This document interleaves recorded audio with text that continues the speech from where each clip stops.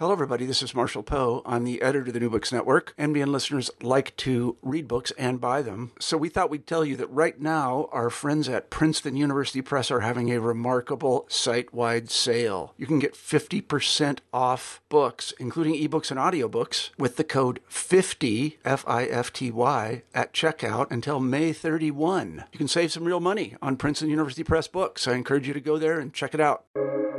Welcome to the New Books Network.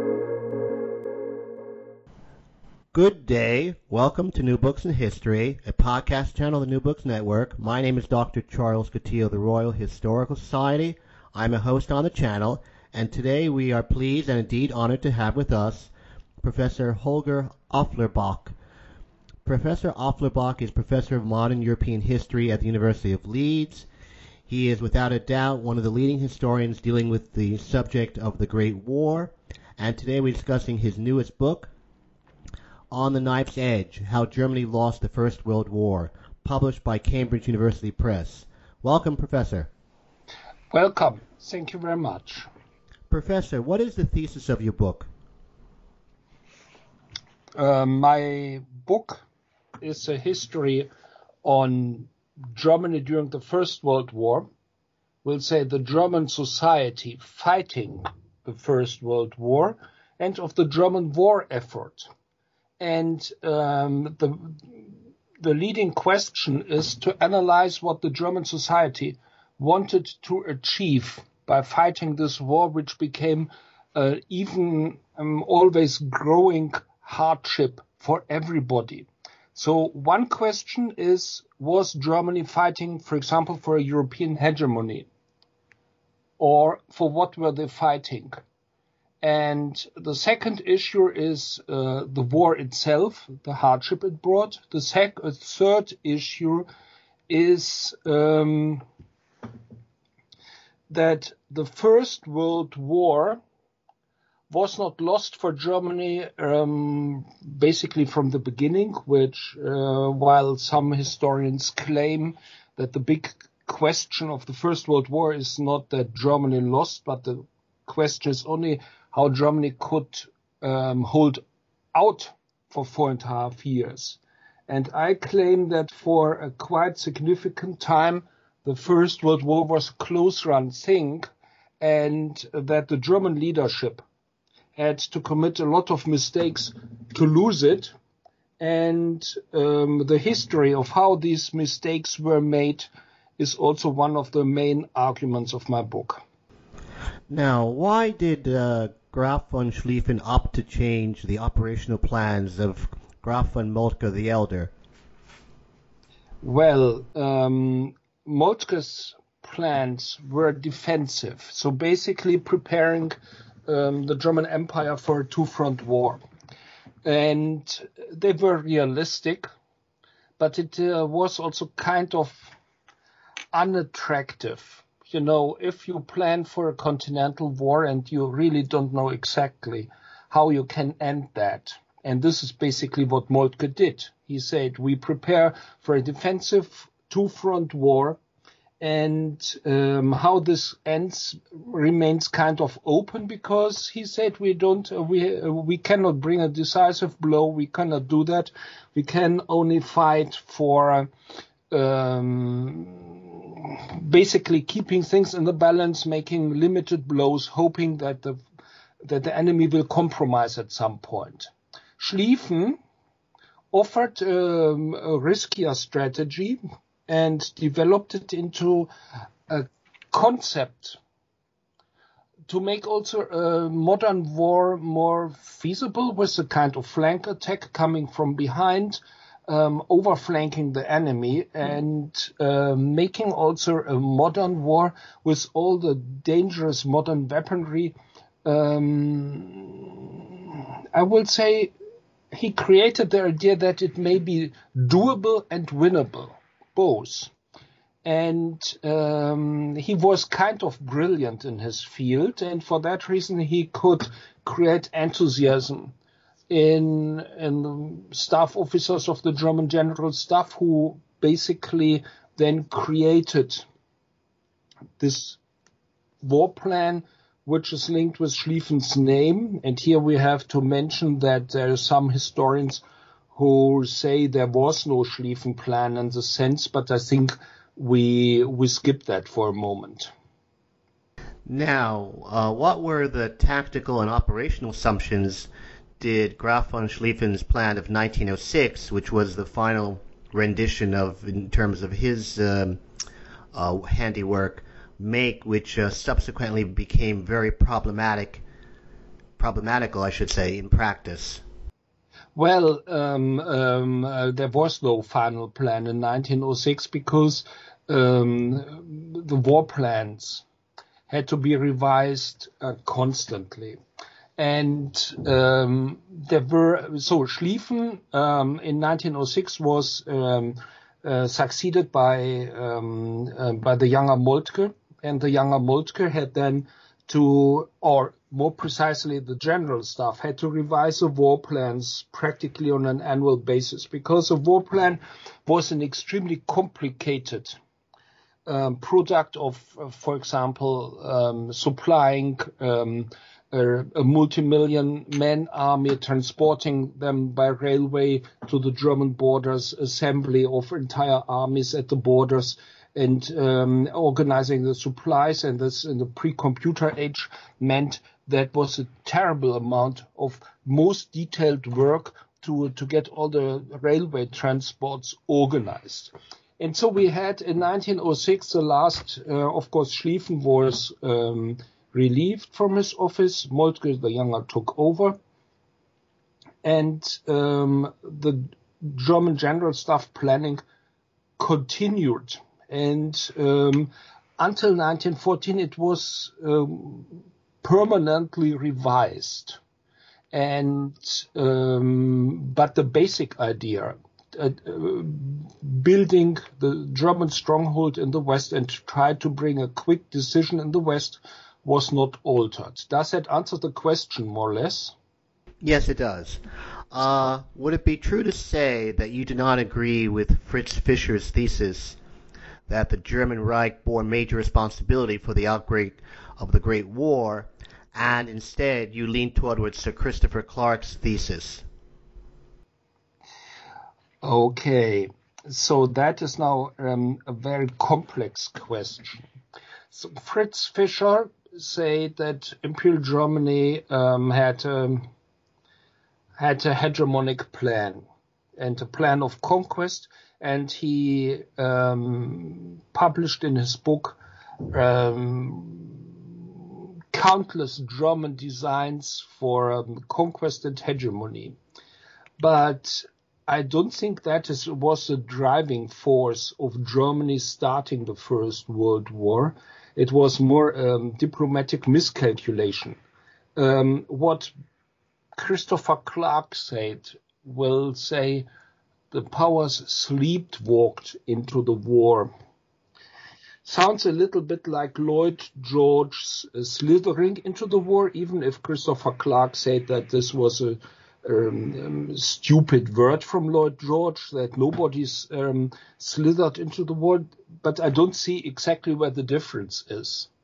And both of them probably want to say that the powers and the diplomats and the politicians saw the risks and still were deciding for war in a very complex and hasty decision-making process in summer 1914. And if you put a pistol on my chest, you click the trigger and you ask, are you now more on the side of Fritz Fischer or on the side of Chris Clark? I would go for Chris Clark. Why was the Emperor William II a problematical leader for the German Reich during the war? Well, William II was not up to the task. So that is already the simple answer. The German constitution gave the emperor a decisive role in deciding between the military and the civilian leadership of the empire, and the civilian leadership did not have enough say over the military. So basically, they needed the emperor. And if the emperor was unable to fulfill this coordinating role, Germany was in trouble, and the emperor was not able, despite all the theatrical speeches which he gave, and in which he presented himself as a kind of absolutist ruler of Germany. The emperor was not able to rule Germany or to coordinate German politics in a sufficient manner, and that led to chaos during the First World War. And I try in my book to be balanced, so I don't say that Wilhelm II always did terrible things, because occasionally the Kaiser even made some okay decisions or some reasonable decisions, and occasionally was completely off. And but in total, the Kaiser was inept. Why do you believe that the First Battle of the Marne was not a major turning point in the war? Well, that is now an evaluation of the existing literature on the topic. And I'm not alone with this assessment. For example, Martin van Crefeld, the historians Martin van Crefeld or Hugh Strachan or David Stevenson, and all of them are of the opinion that the German supply lines were hopelessly overstretched. So far that Hugh Strachan said, in logistical terms, the Schlieffen Plan was nonsensical, so that German troops needed railways to transport their provisions. And the German armies who were in northern France were already very distant from the railway end stations and had to transport then the stuff from the railway with lorries or horse-driven carriages to the armies. And there was a logical end to that. And we don't know exactly what would have happened had German troops not retreated voluntarily during the Marne battle. Maybe they even would have won this engagement, but the most likely outcome for them not retreating would have been that they run aground maybe 50, 60 kilometers more at the south, but because of logistical problems. And for that reason, I say that the Battle of the Marne was not the moment in which Germany gave away the victory in the First World War, because most likely the German troops would have run aground more at the south, but they would have run aground. And already in the moment in which the Marne battle took place in September 1914, troops at other parts of the front were already digging in. So, and does that answer the question? Yes, it does. Thank you. Thank you. Why was the Second Battle of Tannenberg a major German victory, and why was Paul von Hindenburg regarded as the victor as opposed to Erich Ludendorff? Okay, so you say the Second Battle of Tannenberg. This already links to the name of the battle, because the battle we are talking about in late August 1914 was not at Tannenberg, but it was named after Tannenberg, which was a medieval battle of the German knights, which the German knights lost in 1410. And they recalled it Battle of Tannenberg as a kind of belated revenge for that battle, which is of course a historical anachronism, but it was extremely good publicity for the battle itself, because Battle of Neidenburg, Ortelsburg or something like that would have had not the same sound. So, but this is now the name. The problem was that the German army was in the west, and only one army was left in the east to protect German territories against the Russians, which moved forward much faster than expected, also because they were called in by the French to speed up. And to stop them, the Russians had basically two armies operating in eastern Prussia, and Hindenburg and Ludendorff, who were called to take over the command over the German army operating in eastern Prussia, came up with a kind of encircling plan. They encircled one of the two Russian armies, and the other army was unable to help because it was divided by some lakes. We'll say they used very professionally the particularities, the geographical particularities of eastern Prussia. The German defenders had then a splendid victory and destroyed a Russian army. And the point why Hindenburg was considered the savior of Germany was that the Eastern Prussian population was indefinitely grateful, because there were already hundreds of thousands of people on the move. They were fleeing from the Russians, and that Hindenburg then was able to protect German territory against the preceding the advancing Russians was considered to be a great relief and a turning point, and it was also the stunning victory which the German army could not achieve in the West. Why was von Falkenhayn chosen to succeed Graf von Moltke the Younger as chief of the Great General Staff? Sorry, I did not get what is this Falkenhayn and Moltke? Why did he succeed? Okay, so why did he succeed? The crucial point was that Moltke was of bad health. Already during the July crisis, during the first part of the July crisis, Moltke was on leave for health reasons. He was in Karlsbad. He was a sick man. And he was also a very nervous person. And when things did not move according to plan in mid-September 1914, it looked as if Moltke cannot do it. So basically, there was a moment of crisis. There was a Marne battle. Moltke was overly nervous.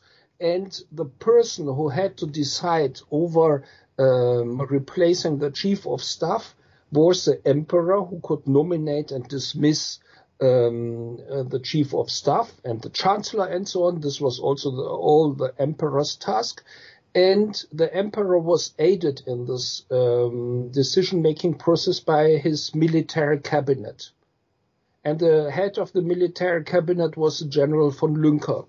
And they had already looked in early August for a potential replacement in case that Moltke the Younger would not be able to do it. And they came up with Falkenhayn because Falkenhayn was by then Prussian Minister of War. He was in the headquarters.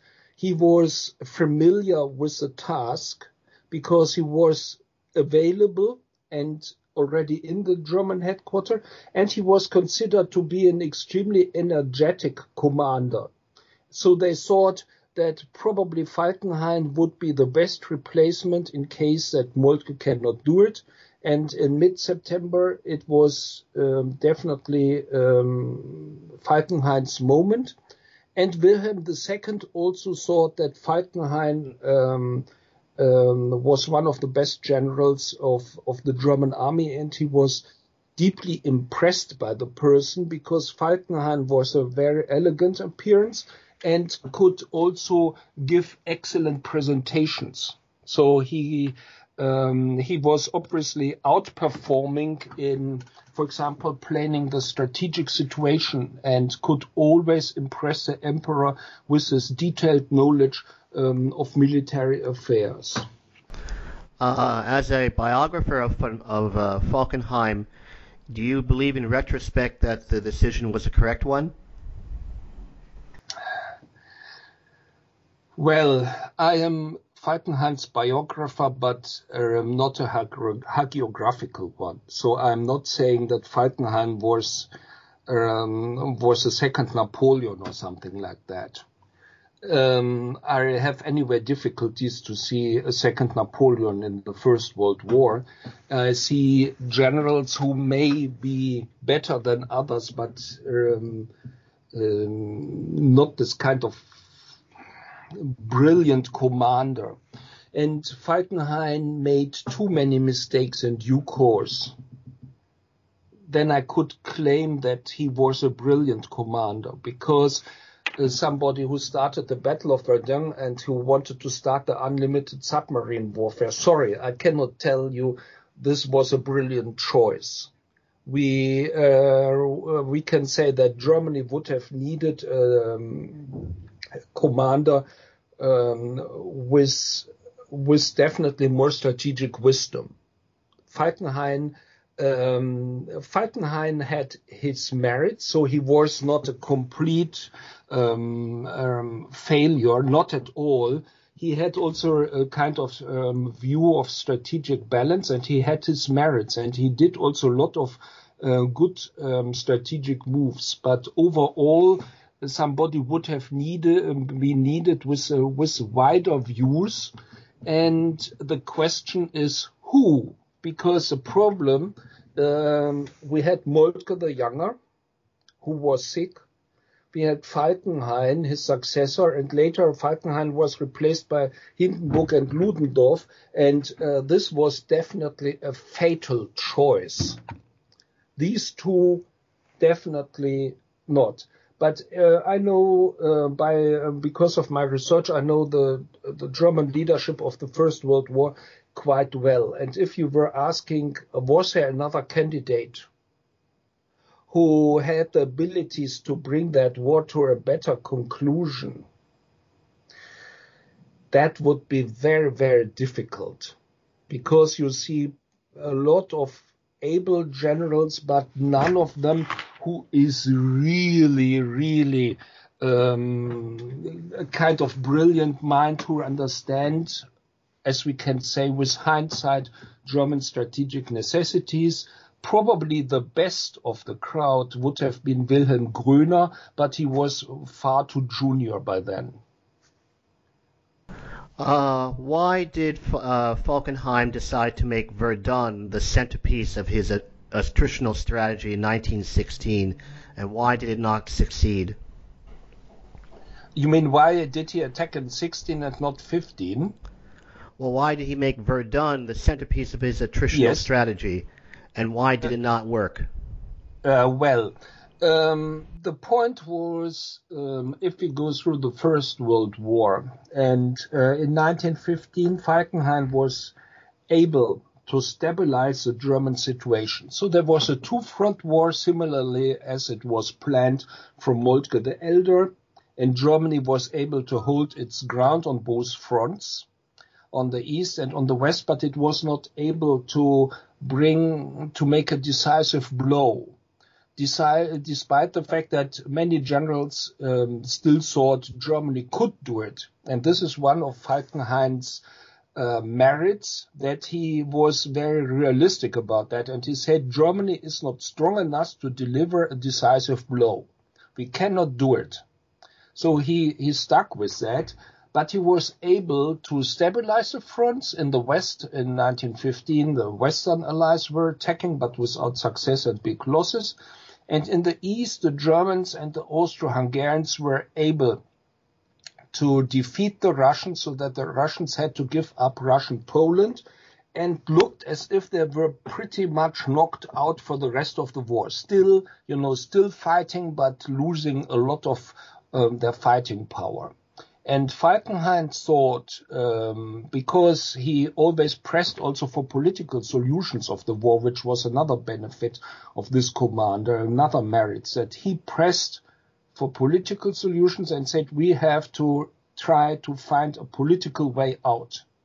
But there was no political way out because German diplomacy was not able to deliver. It was also a hard call because the enemy was not ready to negotiate. The Germans made, for example, a lot of peace offers to Tsarist Russia, but Tsarist Russia refused. So basically, Falkenhayn was then in the unenviable position that he had to end a war, despite the fact that he himself had said, we don't have the means to end the war with military power because our military power is not sufficient to create a victory over all of our enemies.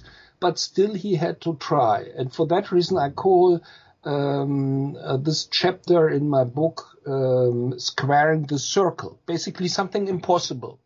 He was in front of a possible strategic task. If you know you don't have the force to achieve victory, but still achieving victory is the only way out, you are at a loss. And so he came up with this idea to attack Verdun.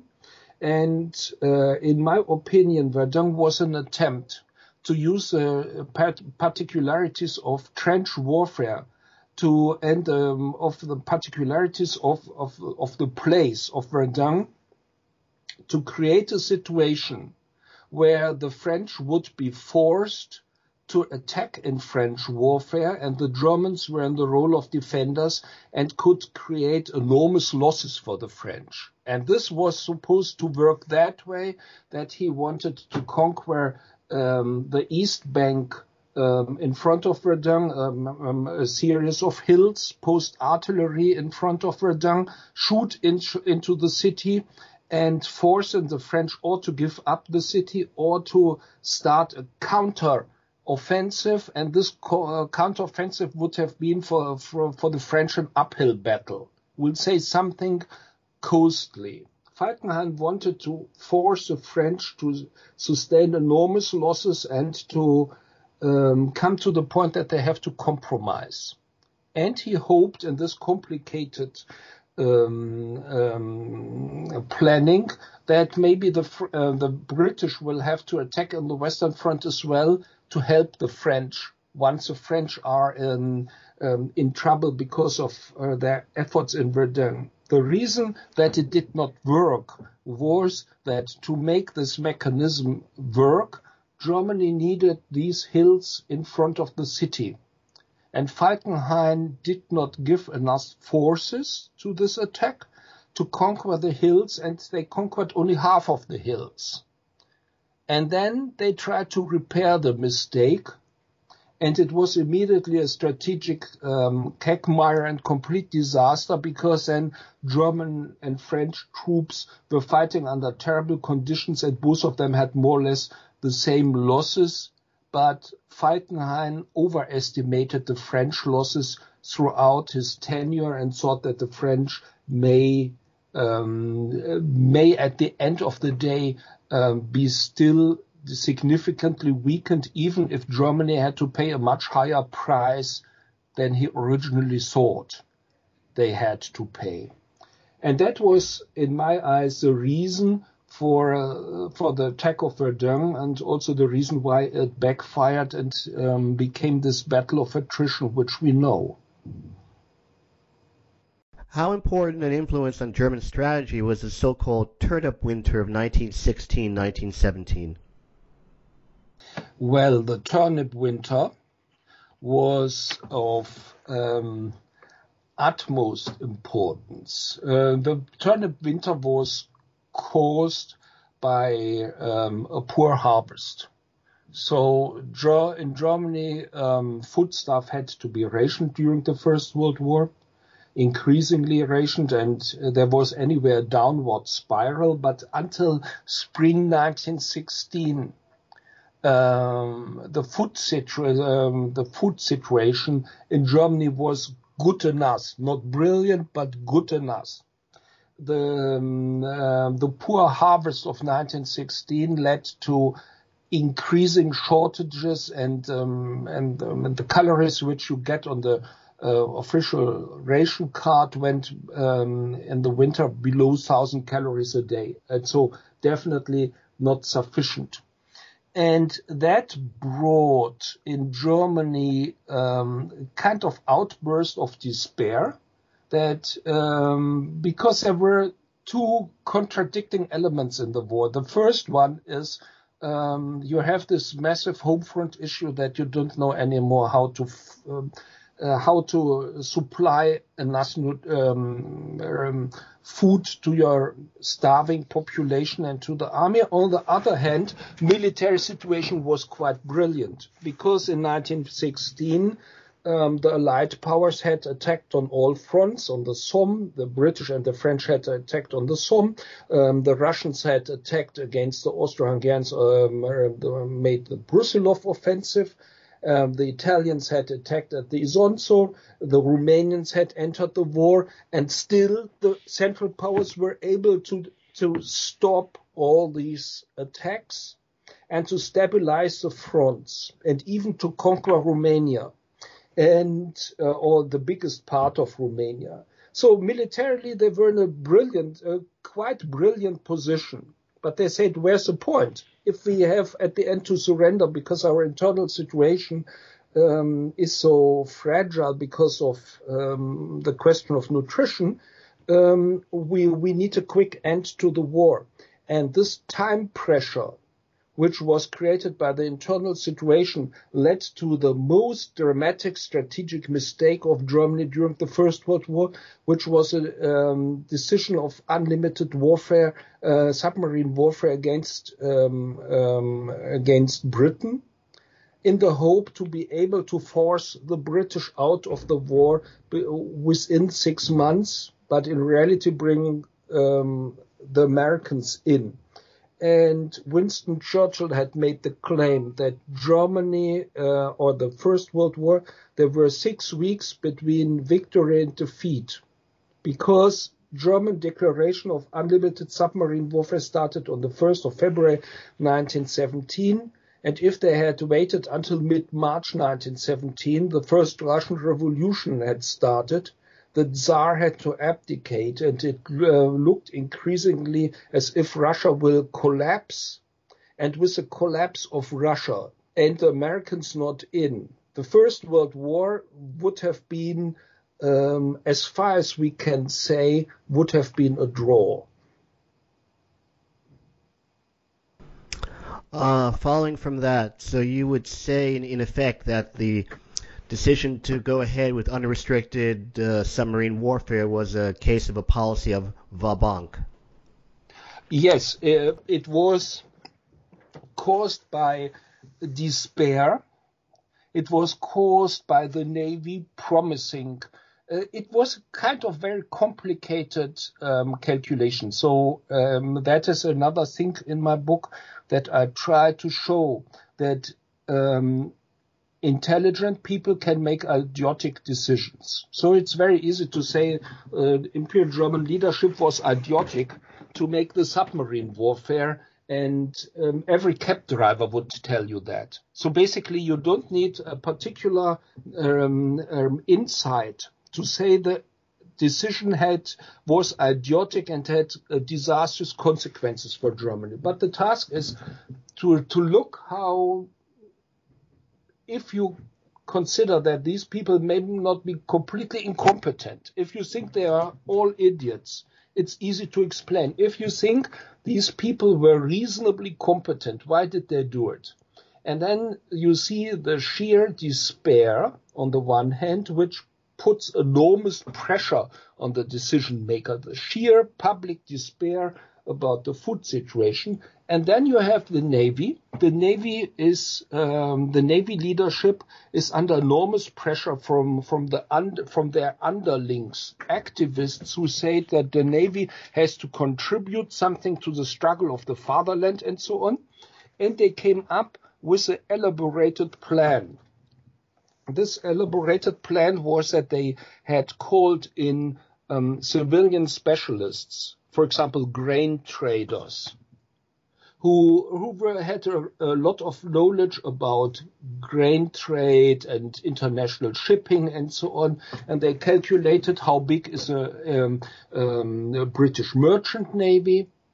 and how much of this merchant navy is needed for war purposes to transport and troops and supplies, and how big is a navy, is a merchant navy to supply Britain, and how much can we sink if we go over to unlimited submarine warfare. And then because there was also a poor harvest in Britain and they have to import grains from overseas, from Argentina, from Australia and so on, so they need much more shipping than normal. And then it looked as if there is a kind of opportunity to destroy British logistics, to sink enough ships so that Britain cannot anymore supply its population, so that Britain has to compromise politically. So basically that was a calculation, and they came up with it, and it looked as if it is it looks very professional if you see it. So there were people making mistakes who still were experts in their field. And this makes it more explainable, even if there were also in the time many people who said it is a terrible mistake and stood with it. Bethmann Hollweg, the Chancellor, was of the opinion that it was a mistake. His deputy, Karl Helfferich, was of the opinion that it was a mistake. Max Weber, as a public intellectual, was of the opinion that it was a terrible mistake. And we had also in the time many people who said it is a mistake and it remains a mistake. But the reasons why the mistake was made can be explained. Correct me if I'm wrong, Professor, but I don't believe you employ in the book the term the silent dictatorship. If that is the case, why don't you do so? So you mean the silent dictatorship, Martin Kitchen's book. And I don't use it, indeed. You're right. I'm not, or maybe of course I know the book, and it has also its merits. The point is that I have in my book, I explain how the decision-making process in Imperial Germany worked. And the decision-making process of Imperial Germany was, if you think that Imperial Germany was a kind of imperialistic machine who wanted to conquer Europe, and then you have this kind of idea that there's a kind of hierarchical structure, and all the Kaiser or Hindenburg and Ludendorff, the silent dictators, are basically in command and deciding what to do. And instead of that, I use the explanatory model by Hans-Ulrich Wehler, German social historian, who speaks about Imperial Germany being led by power centers, by competing power centers. We'll say the emperor and the court, the general staff, the navy, the parliament, the Reichschancellor, and the foreign office. And these poles were kind of competing in the decision-making process.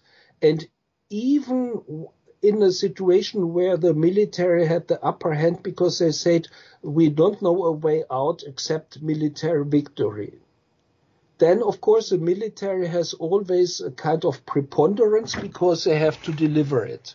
But still, I think silent dictatorship goes too far to use this term.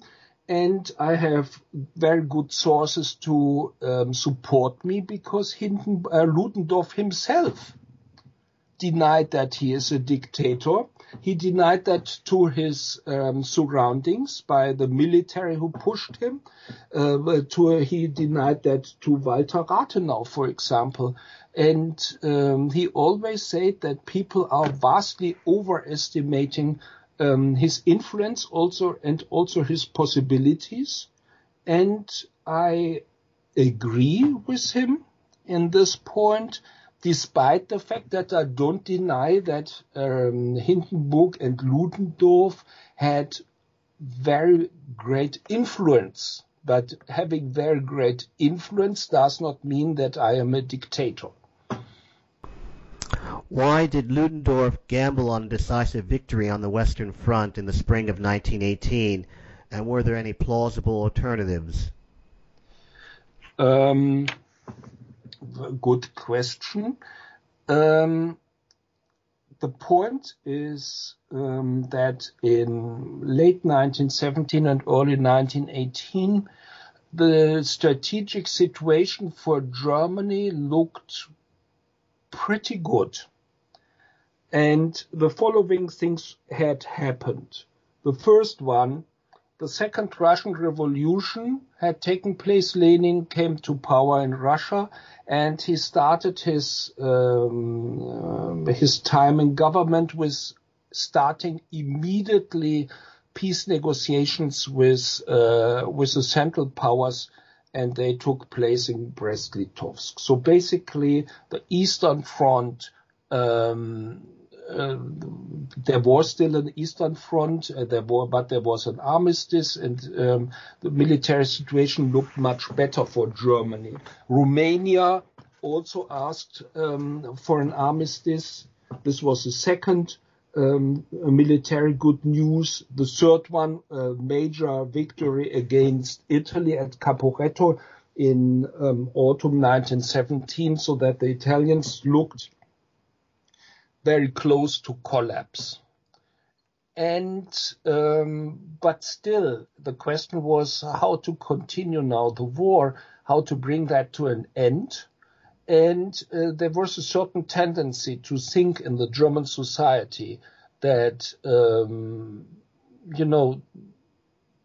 to believe in German military superiority, and to think that now, after defeating the Russians and after defeating the Italians, something like that may also be possible in the West now, that Germany could really focus its entire military strength on the West. There were many people believing it, and they were underestimating the extreme difficulty of winning on the Western Front, which is also proven by the fact that in 1915, 16, 17, the Western Allies had tried attacks on the Western Front and they had failed, because on the Western Front you did not have the sufficient superiority to be able to manage a breakthrough.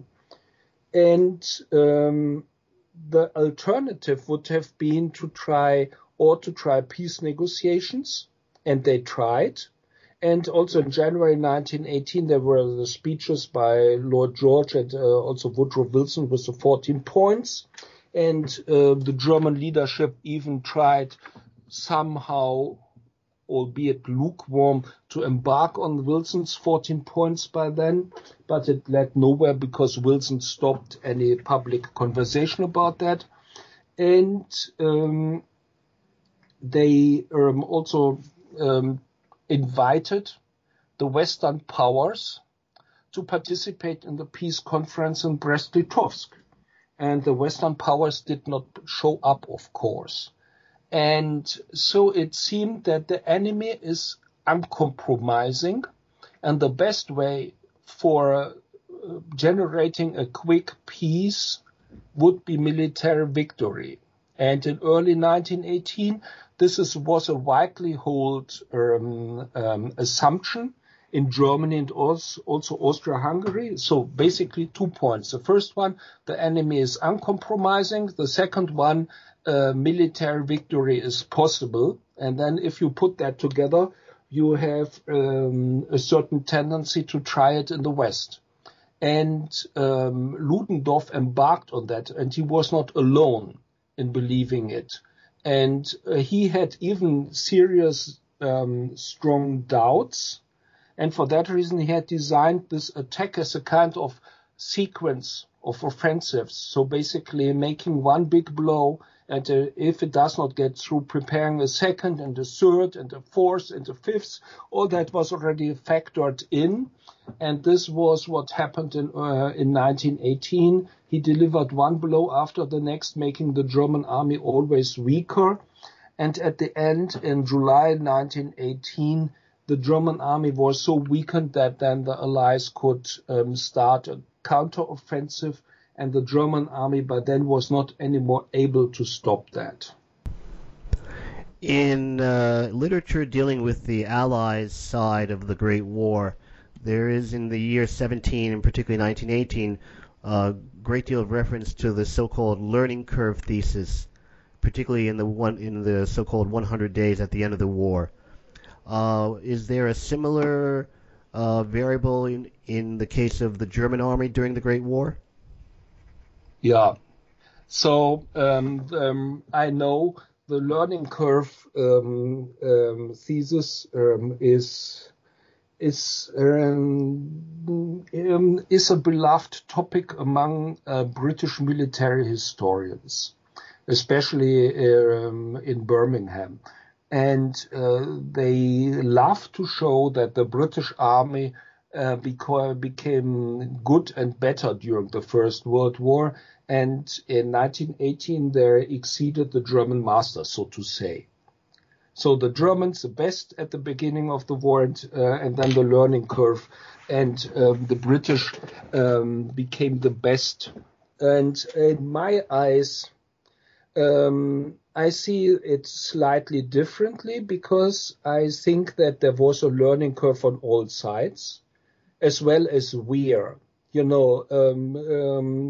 War does not make an army automatically better. It makes it worse normally. And there was wear and on all sides, and there were also improvements, tactical improvements, better equipment, better tactics. There were also on the German army. They made a lot of improvements to an extent that Ludendorff's manual for the Western Offensive in 1918 was then copied word by word by the Americans. And at the end, when the Americans in September 1918 started their own attacks, they used German translated manuals. So there was a learning curve on all sides.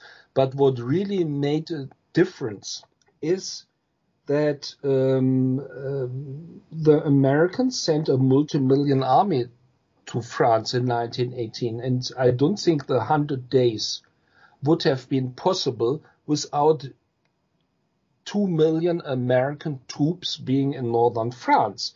That would have was a difference, because if the Americans had not been there and the 1918 events would have been a fight between the Germans on the one hand and the British and the French on the other hand, it would have ended undecisively with a complete exhaustion of all sides.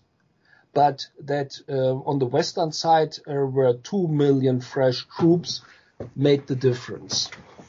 And for that reason, I see the learning curve as an argument. It must be surrounded by all these other arguments, because taken alone, it does not make sense. Why did Ludendorff push for an immediate armistice in September 1918? Well, the immediate armistice was caused by the German army. Basically in mid-July, there were Allied counterattacks, Villers-Cotterêts, for example, and then the Black Day of the German army in August. And then they always thought, Hindenburg and Ludendorff thought, that they can slowly retreat into the Hindenburg line, and the Hindenburg line was a formidable obstacle, and to stabilize the front in the Hindenburg line. What happened was that the Hindenburg line was pierced. So the Western Allies were able to break through the Hindenburg Line, which was already a sign of decreasing German morale and fighting power, because military experts were of the opinion that the Hindenburg Line was so strong that if the defenders were as motivated as they had been in 1917, it would have been probably impossible to break through. So the first thing that. And the second thing, Germany had weakened all other fronts to bring troops to the west to stabilize the fronts, and they had very much weakened the front in Bulgaria. So there was an Allied bridgehead in Saloniki, and there was a strong army, a multinational army, and the Bulgarians had warned that half a division is not enough German assistance and they needed more. And the German general staff said, we don't have more. And when then Allied attack started in Saloniki, they could break through the Bulgarian lines and the Bulgarians surrendered. And both events came at the same time. So the Bulgarian surrender on the one hand, and the piercing of the Hindenburg Line in the west. And in this moment, it became pretty clear that the game is up, because the surrendering of Bulgaria meant that that the Central Powers lost a 500,000 man army. Point one. Point two, that the Armée de l'Orient, will say the international army in Saloniki, was free to move all over the Balkan to cut off the Ottoman Empire, so that the Ottoman Empire, who had suffered defeats anywhere in Syria, probably would surrender next, and that Austria-Hungary would be threatened, and that probably Romania would resume hostilities. And also the German army in the west was not knowing how to stop the enemy once it broke through the Hindenburg Line. And so basically everything was coming together, and then Ludendorff wisely said the game is up and we need an armistice now, and the sooner the better. And he wanted an armistice which promised to give up for example, the enemy territories which were occupied by the Germans, and the German troops retreating to the German borders. And when he understood that in the armistice negotiations, the Allied wanted to achieve much more, something on the level which was basically indistinguishable from a normal surrender, then he wanted to resume fighting, but by then it was too late. Professor, if you wanted people to take one thing away from your book, what would it be? Well, there is a British politician whose name is Lord Lansdowne. And Lord Lansdowne said in a famous peace letter which was published in autumn 1917 that it was necessary for the survival of Europe to try to find a political end to the war. And basically he suggested negotiating with the enemy. And he said that the wanton prolongation of a war is a crime differing only in degrees from the crime to start it. And this idea that only victory is a way to stop such a war is an extremely costly idea, which may things worse than trying to find a compromise. And I don't say this would have been a better world, because I don't know and I cannot offer an alternative history.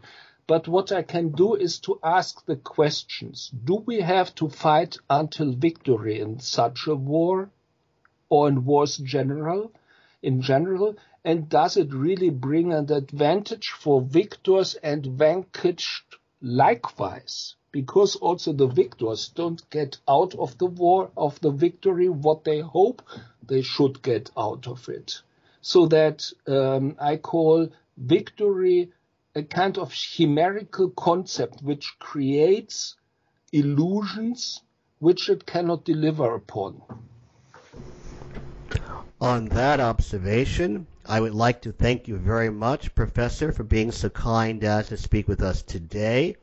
You've been listening to New Books in History, a podcast channel on the New Books Network. Thank you, Professor, very much. Thank you.